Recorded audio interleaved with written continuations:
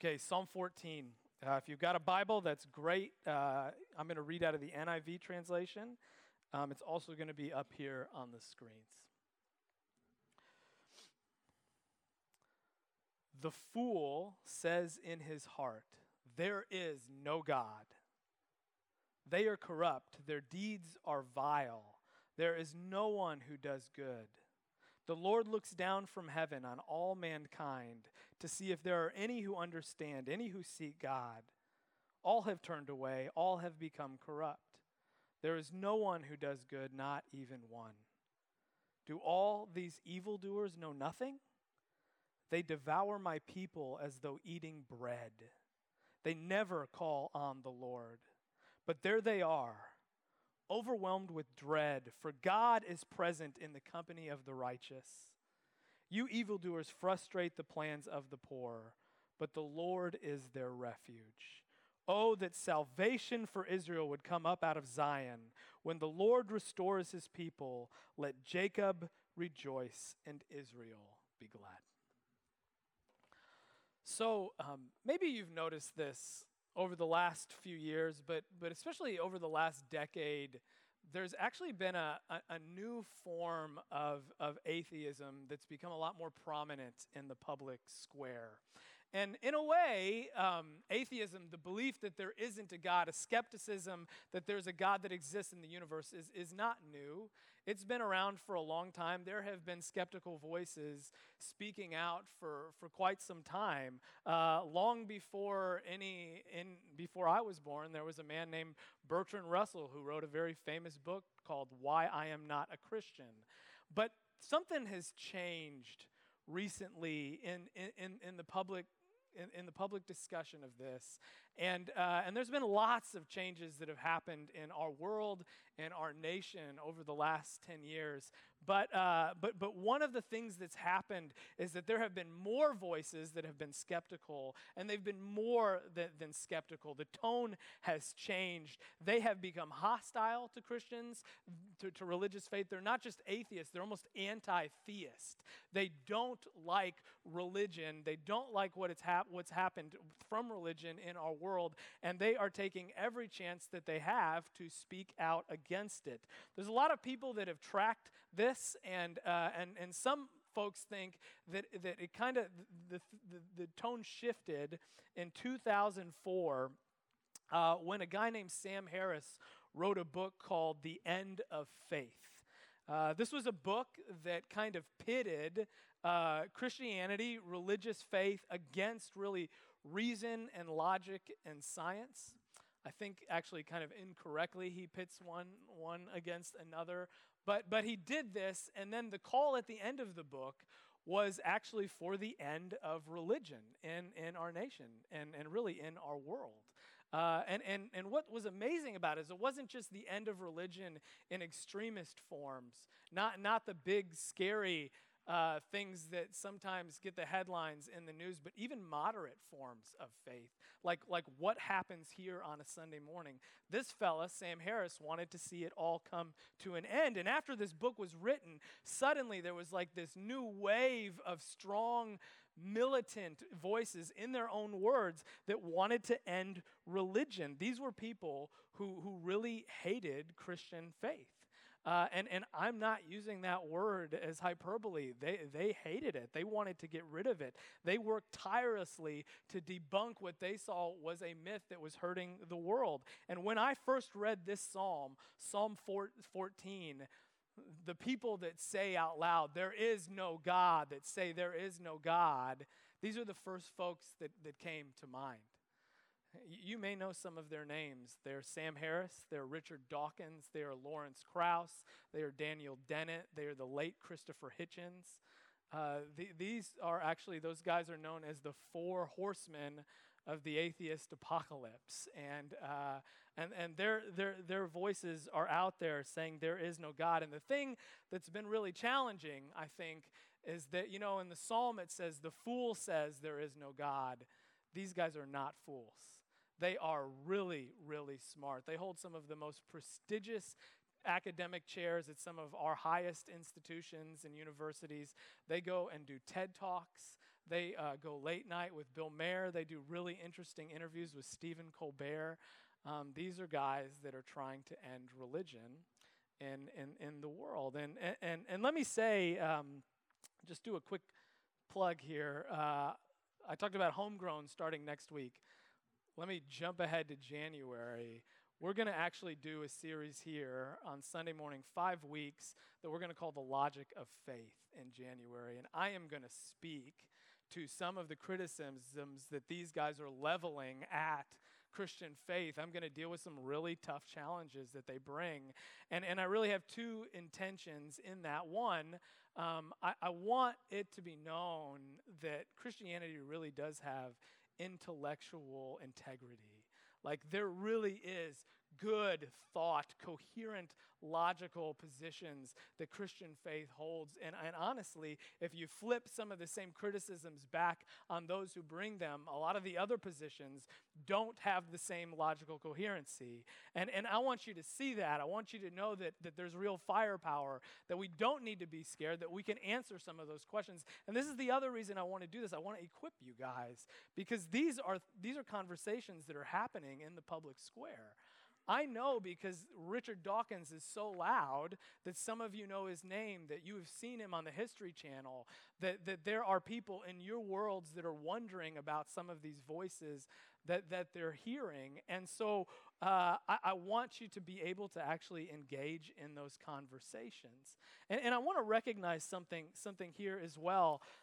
There's another kind of atheism, another kind of, you really might even call it agnosticism, that's a lot more common than what these militant atheists are doing. And these are people who may not have a stated belief in God, and have some questions, but they're not angry. In fact, a lot of their atheism comes out of protests that we would align with, because they see things in the world that are not as they ought to be, that are not good, and they have questions about it. They've just had skepticism because they're not sure. And a lot of times, these people have run into caricatures of Christianity in the media that make Christianity look like it's totally judgmental and 100% intolerant. A lot of times, they've never even really had a conversation with a person who truly is following Jesus and has done a lot of the thinking that helps us wrestle and answer some of these questions. And these people are in your world. I know they are. I know that you can probably think of some of their names. Like, these are your coworkers. These are probably some of your really close friends. These are probably people in your family. And they're not angry, they're different. They just have real, honest questions that come from a good place. And we need to be able to speak to that, to have those conversations, to share how beautiful and wonderful and thoughtful the Christian faith that we hold really, really is. Okay, but Psalm 14 is actually about another kind of atheism.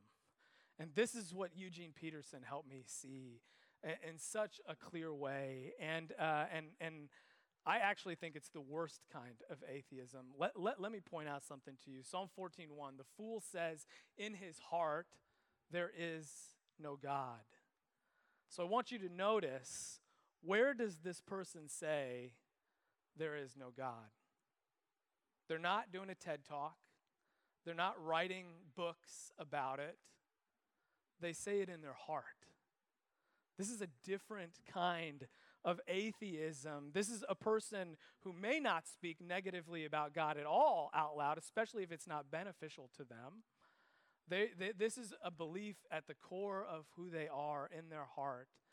They don't believe there's a God. These are heart atheists. And this is so key to understanding what's going on in this passage, because when atheism is an atheism in the heart, what it means is the most sovereign being in that person's world is themselves, right? If God or something higher authority is not there in a person's heart, it's me who's at the center of my world.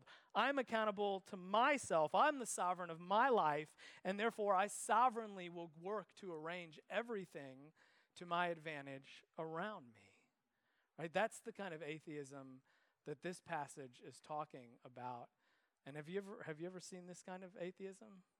The things that come to mind?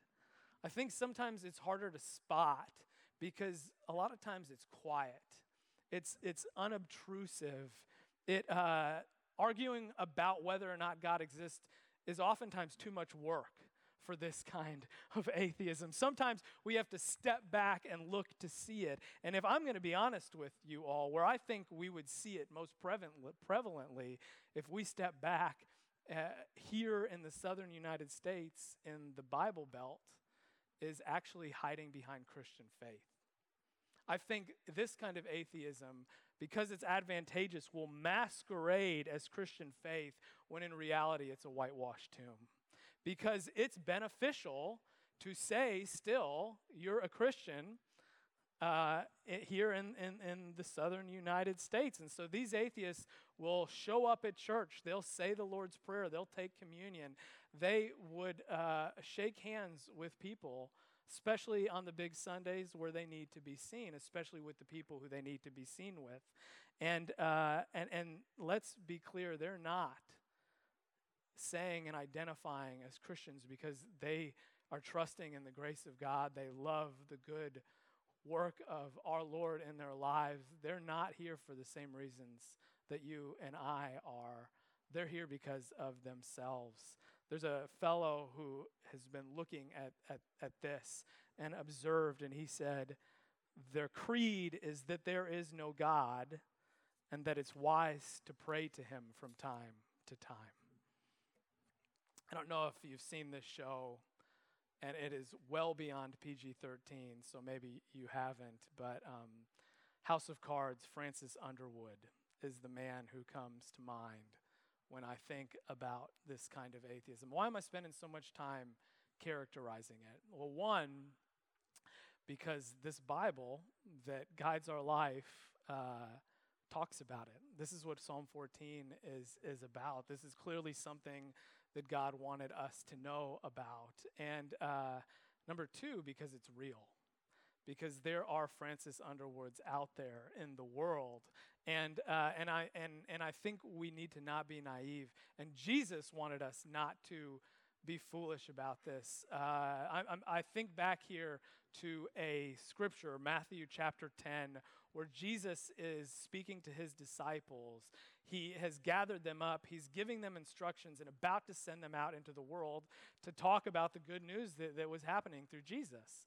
And right before he says this to them, he says, I am sending you out like sheep among wolves. Therefore, be as shrewd as snakes and as innocent as doves. You're going to be a sheep, and I'm sending you out among wolves, right? That's not exactly the analogy you want to hear if you're about to be sent out on a mission somewhere by Jesus, right?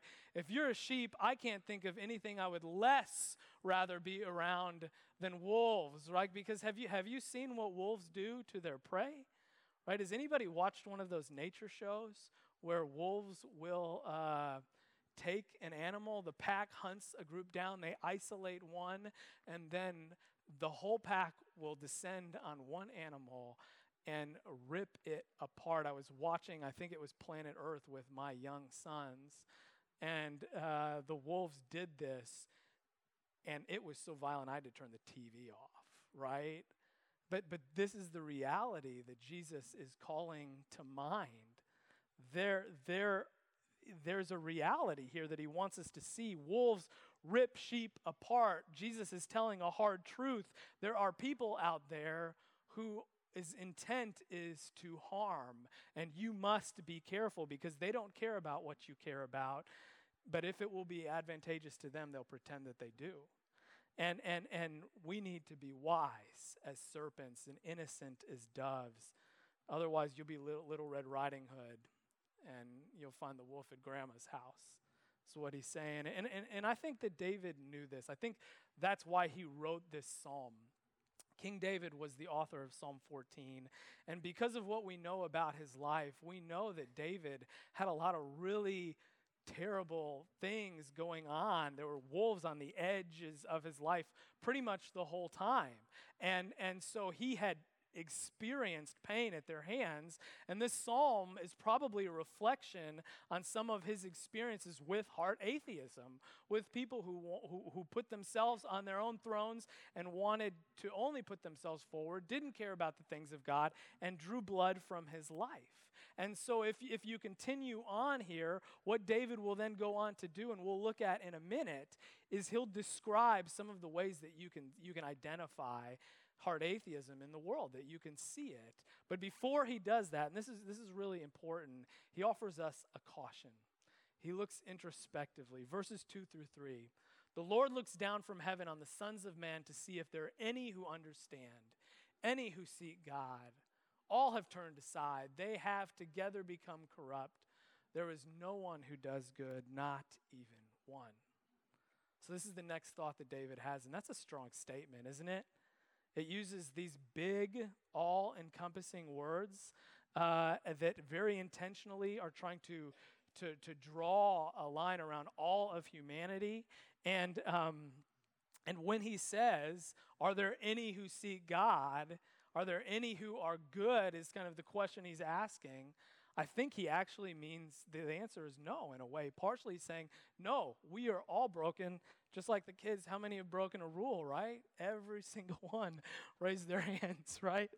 And I think that's important. That's a reality that is one of the truths taught in the Bible. Paul, the Apostle Paul, in his letter to the Romans, will pick up probably this psalm later on and write to everyone and say, in his description of what's going on in the world, that all have sinned and fallen short of the glory of God. This is a truth, and I think that David is sharing this in his reflection about heart atheism because he wants to offer us this caution to know that this is a precipice that we all stand on, that it's very easy for us to become the very center of our worlds, to put ourselves in the center of everybody's world, and to know that this sin problem is a sickness that's in all of our hearts.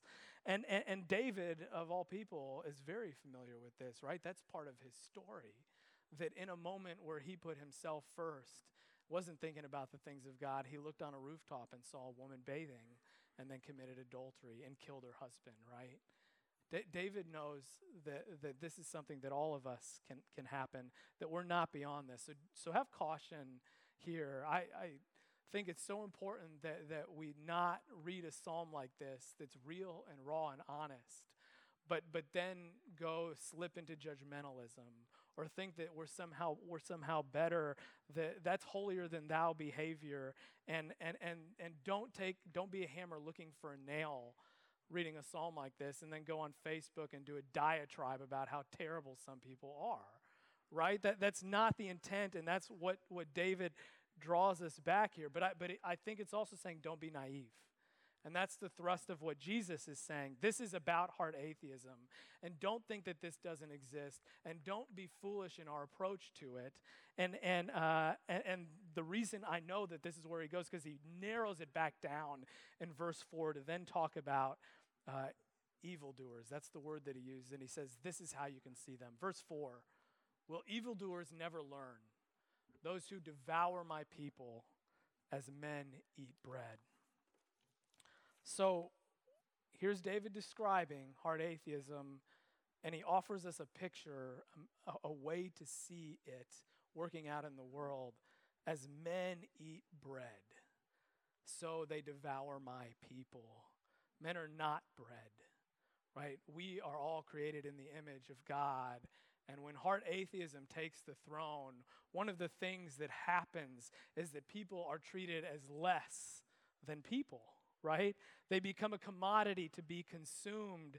They are less than what they truly are in God's eyes. They're a means to an end. And so if you want to spot heart atheism, look at how it treats other people. And I'm not talking about like a stress behavior that a person has, a short word here and there at a time. I'm talking about the arc of their life. What is the position of their heart towards others? Is it kind? Is it warm? Is it honest? Does it think about things beyond the self? If there's that true care there, right, that's a different thing. But if it's absent, if others are consistently treated as a means to an end, you know that's hard atheism. And in verse 6, David actually will narrow this down and identify the place where actually I think this is seen most clearly in our world when hard atheism rules. Verse 6, you evildoers frustrate the plans of the poor. Frustrate the plans of the poor. When hard atheism rules, you know who suffers the most? It's the poor. It's the poor in our world. The rich become rich, and the poor become consumed like bread. Evildoers frustrate the plans of the poor because they lose their voice. They don't have power already, but there's no concern about the pain and the suffering in their lives. And what happens when a person puts themselves up as the most important thing? There's no concern for what happens in their life. And just like happened in the Soviet Union with Stalin, it rips through the poor in the worst kinds of ways. Check the history books on that, and then it hides behind Christianity. Check the history books on that too, right? But again, I want to hold this tension because I think that in our world today, and in our secular world, which is a world which tries to separate this boundary between religious faith and the way that our nation runs itself, that there's a way that we can slip into this very easily, and in a lot of ways have. Like we've missed some of the truths of the Christian gospel that really make us honor and care for one another. And I can prove it to you because this is the lie that has become so prevalent in our world today. And it goes like this: my beliefs are only my beliefs. That's my business. What I do in the secrecy of mine own heart is no account to anyone else. What is right for me. Right? Have you heard people say that before? There's some good to that, I think. But can you also hear where hard atheism would say the same thing? Do you see the danger in that kind of approach to the world? I think hard atheism is one of the clearest reasons this cannot be true. Because if I'm the most important thing in my world and my beliefs are only my own, again, I'm the sovereign and I'm going to arrange the world so that I get what I want. I am going to pursue my appetites greater than anything else. I'm going to make sure my needs are met. I'm going to even seek after my own fantasies. And in doing so, I will be a cancer to society and to others, especially the poor. They're going to get stepped on. I will frustrate their lives. That's such an evocative word that David uses to talk about what happens with the poor. They're frustrated. And I just won't have any regard for others. G.K. Chesterton, wonderful British writer, once wrote such an interesting reflection. He said, if I was a landlord, the one thing that I would want to know most about my tenants was not their income, not their employment, but what they believed. If there was any way that I could find it out. Because I think what Chesterton knew was that it's not so much, whether or not we have money that's going to enable us to pay the rent, but it's even more than that when there's this agreement of trust in society. I can check a box on a census and identify as some sort of religion. I can say, and my family is Christian, right? But it's the beliefs that truly guide my life that are going to determine how I interact with others and how I actually treat your apartment and you. And I think Chesterton is right? I think that there are some beliefs that affect everyone, and there are some beliefs that are so terrible they're not okay, right? And, it's kind of incredible. I told you I started writing this 3 weeks ago, and this last week was nuts in our world, was it not? I mean, the things in Charlottesville had not happened yet. Barcelona had not happened yet. We watched those events with Shannon's brother-in-law and sister-in-law who live in Barcelona, right, who live miles from what happened. And And I wrote the core of this before any of this happened. And I was like, God, really this week, you're gonna make that happen? Because it's hard to read this psalm and think about what this scripture is talking about and not think about some of the things that we've seen this last week. And I don't know if you noticed this, but in some of the images that I saw about what was happening in Charlottesville, there were people protesting who were holding up signs with Bible verses on them. I'm talking about the white supremacist group. They were holding up signs with Bible verses. And they were chanting blood and soil and referencing, which is an old Nazi chant. This is something from Nazi Germany. And they were holding up signs with Bible verses. And I don't want to be unclear here. There's nothing in the Bible that supports the ideological positions of white supremacy. Certainly not the dead chants of the Nazi Third Reich. And you can cherry pick all the verses you want from Scripture, but you're taking them out of context and you're running against the thrust and the promises and the truth that's in Jesus. Because the truth of Jesus is that the church stands up against all forms of evil, including racism, and it works to heal our hating hearts.